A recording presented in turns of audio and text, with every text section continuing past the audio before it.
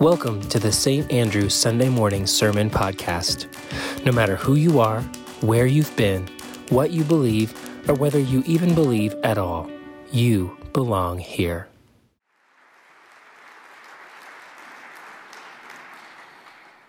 Our reading today is from the Old Testament, the book of the prophet Micah. Micah chapter 6, verses 6 through 8 from the New Revised Standard Version of the Bible. With what shall I come before the Lord and bow myself before God on high? Shall I come before him with burnt offerings, with calves a year old? Would the Lord be pleased with thousands of rams, with 10,000s of rivers of oil? Shall I give my firstborn for my transgression, the fruit of my body for the sin of my soul? He has told you. He has told you, O mortal, what is good. And what does the Lord require of you but to do justice and to love kindness and to walk humbly with your God? May God add a blessing to the reading of this word.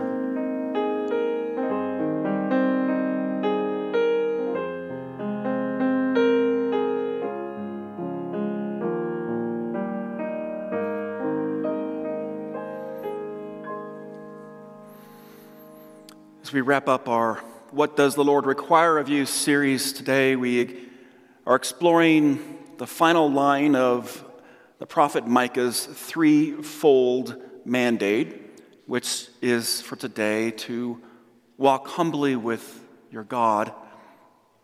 So far, the prophet has told us that two things are required. The first is to do justice. The word there in the Hebrew is mishpat. And to love kindness, the word is hesed. And these are two very outwardly focused, hands-on, practical requirements. Notice here that Micah, his emphasis is not on being kind or being just, but doing justice and kindness. They're very action-focused. Each of them connote the sense of maybe at the end of our day, we can ask ourselves, how did I do justice today? What specific acts of kindness did I practice today? But then we get to this third mandate, and it's more complicated, to walk humbly with God. And we wonder, how do we actually quantify or measure acts of humility? And what kind of contribution is humility going to make to the world? Humbleness and humility in our culture, they sound rather passive and soft, maybe even wallflowery. Doing justice, practicing kindness, these are things that you can do. You can list these things. Maybe you can even measure the outcomes or benefits of having done them. But humbleness? How do you do humbleness? How do you measure it? And how exactly is that going to help the world? Sarah Adams is a professor of English at Olympia College in Washington State. And a while ago, she wrote a piece for NPR's interviews that are called This I Believe. Perhaps you've heard of those. And in her interview, Adams speaks of practicing humility with the pizza delivery guy. And she says, coolness to the pizza delivery dude is a practice in humility. She says, I let him cut me off in traffic. I let him safely hit the exit ramp from the far left-hand lane. I let him forget to put on his blinker without extending any of my fingers through the window. She says, I just let it go because after all, the pizza delivery dude is delivering pizzas to people, young and old, and brown and black and white, and gays and straights, and vegetarians and meat lovers, right? And she says, as he journeys, I give safe passage. I practice restraint. I show courtesy. I contain my anger.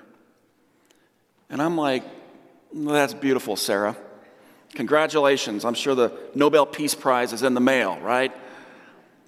I mean, is it just me, or does it seem like the whole world right now is filled with egotistical, impolite, dangerous, and out of control pizza delivery dudes, right? Sorry, Matt. And these pizza delivery dudes, they're just more than happy to take a free pass from all of you humble saints who are just trying to let things go. This isn't what Micah has in mind when he speaks of humility. The Hebrew word here for humbly is the word sanah. The word sanah appears only twice in all of Hebrew Scripture. Just twice. Once here in Micah, and once in the book of Proverbs, where the writer of Proverbs says, when pride comes, then comes disgrace. But wisdom is with the humble. And so sanah, according to that definition, is the opposite of pride. It's to show humility, to be modest or humble, lowly. But modesty and lowliness, they sound a lot like plain small. It sounds like just let things go and be submissive, be a wallflower in the world. That's not Micah's intent. Our English word for humility comes from the root word humus, which means soil, compost, earth. Humus is also the root word of the word human, which suggests that to be human is to have come from the earth, the dirt. And of course, the ancient creation poem in Genesis suggests that we are indeed of the earth. We have been taken by God from the earth and brought to consciousness in this human form that we all walk around in. And if you put it all together, what you get is this idea that humility and being humble is to remember daily that we come from dust, and to dust we will return. In fact, one of the most humbling prayers of our funeral liturgy says just that. Earth to earth, ashes to ashes, dust to dust. So over these 5 weeks, we've been talking about the fact that our faith informs how we live our social and political lives. And that as we approach what will and already is a hotly debated and polarizing election cycle, we remember that God requires of us to do justice, to practice kindness in our relationships with others, in our conversation, in our commitments to the common good. This is difficult work, which I think is made all the more difficult by this third piece of the mandate, to walk humbly with God. I think it's the hardest of the 3 requirements because doing justice and practicing kindness, these have a way of, we can think of in terms of finality. We can do them and be done with them for the day. The ancient Greeks had a word for that kind of activity. They called it telic activities. Telic is from the Greek word. It means purpose or end-oriented. And telic activities are things that we can finish, like mowing the lawn, like reading a book, like taking the dog for a walk, like bathing your cat. Although with that last one, that might finish you before you finish it. And so when it comes to doing justice and practicing kindness, these things can feel like telic activities. We can do them and be done with them, in our minds at least. We can vote. We can feed the hungry downtown. We can tutor at-risk children at East Elementary. We can march for social justice. We can stock the shelves at a food pantry or visit the sick. These feel like telic activities. You show up, you do the work, and you go home and you're done. But while they may seem like telic activities, they really have this atelic nature to them. That is to say, atelic referring to this unending nature of things, the stuff that you can't ever finish. Let me explain. You can finish reading a book, and you can close it up and you can put it down, And you might not ever pick up that book again. Why? Because you read it. I mean, congratulations. War and Peace. Ulysses. Nobody ever finishes Ulysses, but you know, you did it. Congratulations. Good for you. You're done.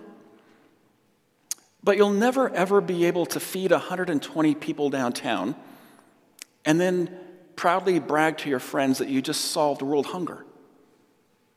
You'll never be able to read a book to a child at East Elementary and then tell your friends, I just solved childhood illiteracy. You'll never be able to drop your ballot in the box and have it counted, and maybe your team or your cause or your candidate wins. You'll never then be able to announce to the whole world, because I voted, thy kingdom come, thy will has been done on earth as it is in heaven. Because there are some things in life that you can never, ever check off a list.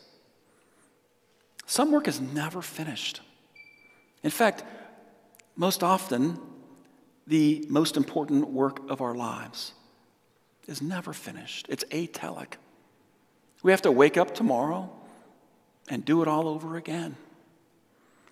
And yet in our polarized political environment, we tend to deceive ourselves into thinking that we alone can and must finish the work of God. And this leads to a form of idolatry.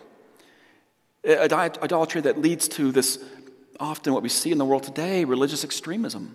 Not just far and away and abroad, but in our own country. The kind of extremism that justifies violence and hatred and hate speech and polarized relationships. Christian nationalism. The insurrection of January 6th. Militia groups. Gunmen firing on Planned Parenthood clinics. Political campaigns that are infused with apocalyptic rhetoric. These things are dangerous. And they're intolerable. When we see it today, we say, this is no time for humility. The house is on fire. And aren't we the hands and feet of God to put it out? We must do something. And Micah comes around and says, yes, practice justice, practice kindness. But then he adds this third thing, walk humbly.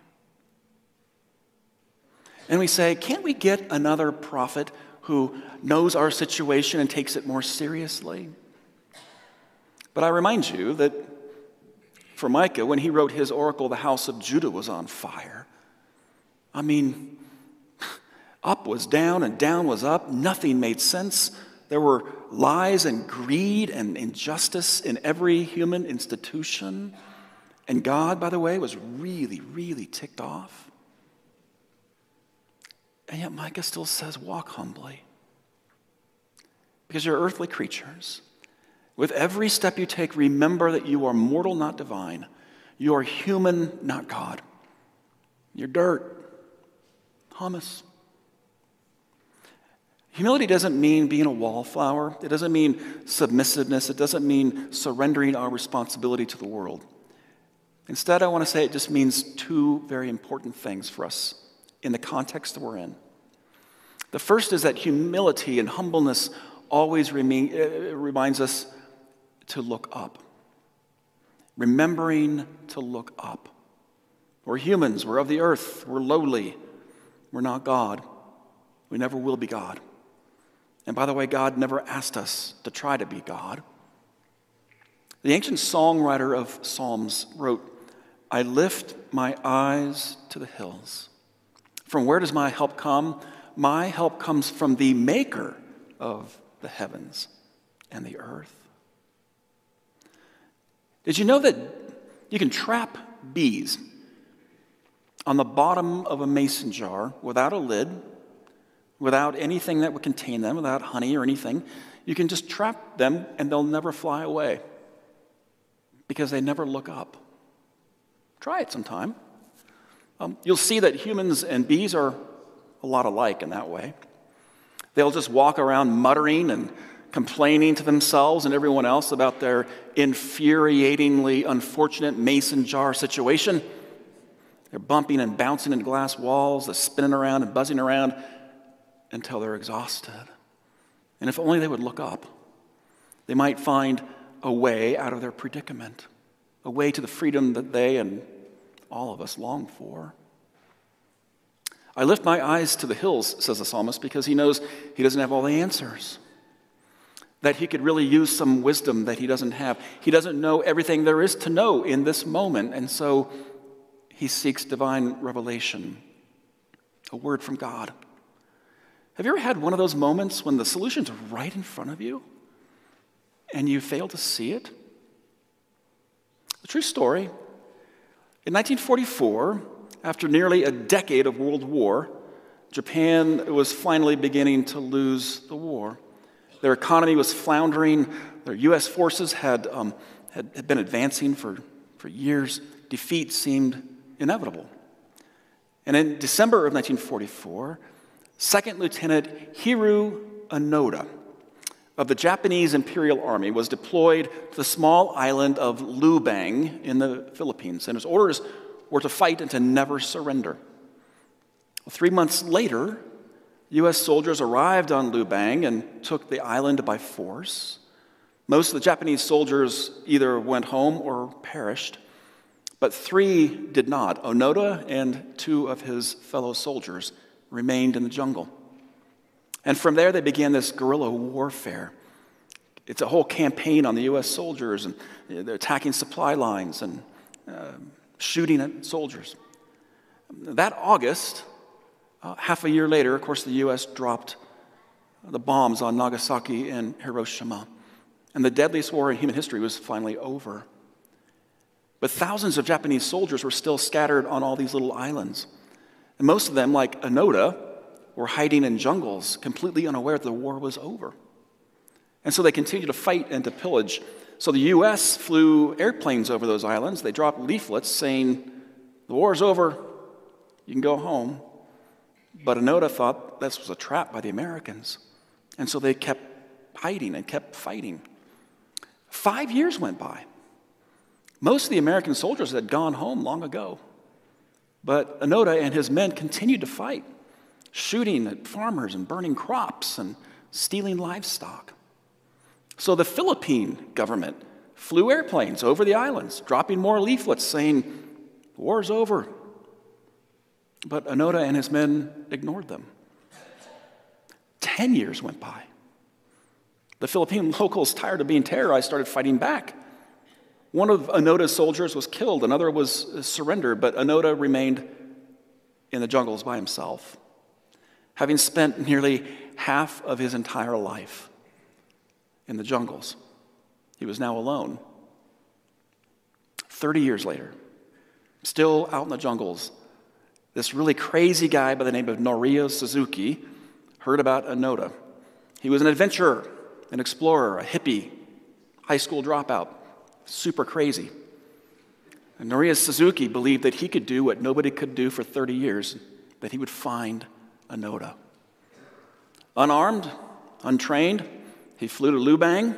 He wandered around the jungles by himself. He had this brilliant strategy. He would just walk around the jungle shouting as loud as he could for Onoda and telling him that the emperor was really worried about him. Brilliant.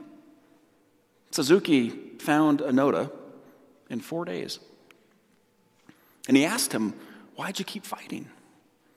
He said, "Because I was given the orders to never surrender." For nearly 30 years, Onoda fought a battle that had long been over. And sometimes you just have to look up. In his case, literally, to look at the leaflets coming down, telling you these are signs, but sometimes God is more subtle. We need to seek the wisdom of God in ways that only God knows how to get to us. Humbleness means remembering to always look up, to seek God's wisdom. It's not expecting God to solve our problems.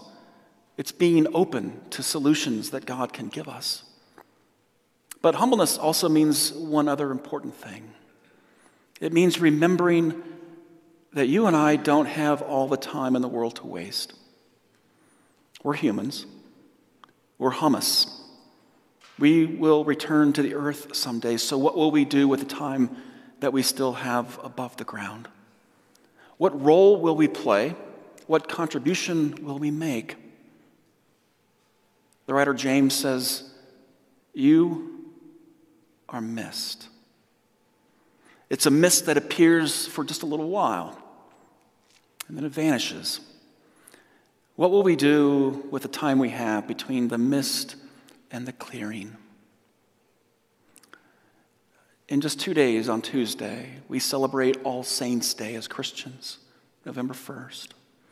It's the day of the year that all Christians remember those who have come before them, who have lived lives of importance and just ordinariness. The saints with the big S, but also mostly the saints with the little s's, like you and me. And All Saints' Day has a way of asking us, what are you going to do with your life? How will you be remembered? What's that line from the movie Fight Club? This is probably the only time you'll ever hear a line from Fight Club in church, because there's only one line that you can repeat. But that line says, this is your life, and it's ending 1 minute at a time. That's harsh.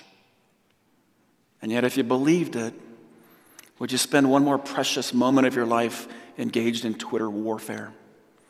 Would you waste another minute posting angry political memes on Facebook or watching one more political screed on cable news? Or would you work on the things that are most important, the lasting things?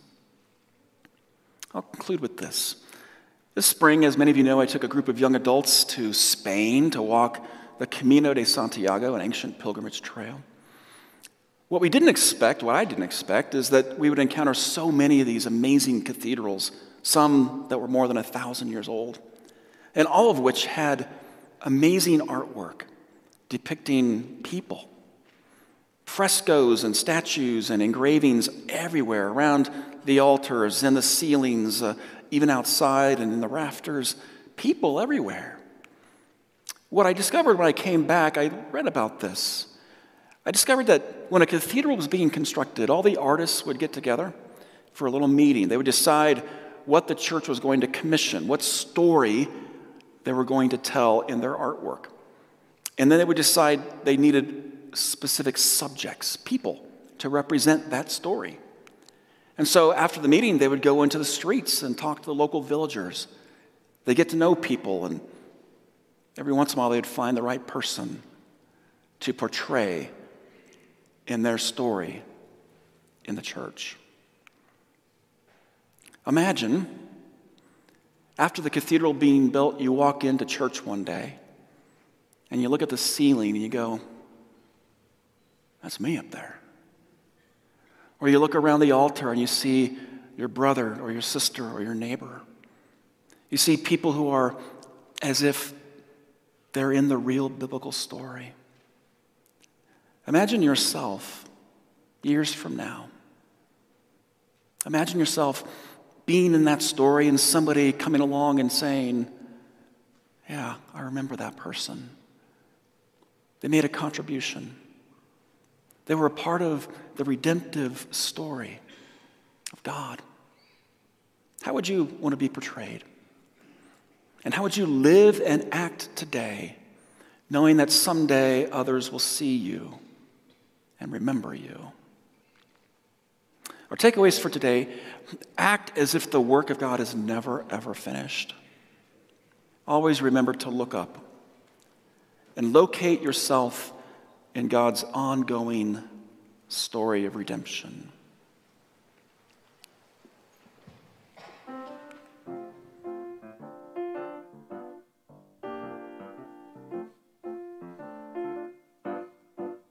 When you're made out of dust, you got nothing much to lose.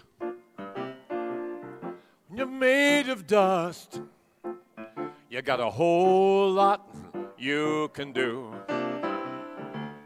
Come on, friends, keep looking up in this brief interlude, 'cause we got what the world is looking for. We're the gospel delivery dudes.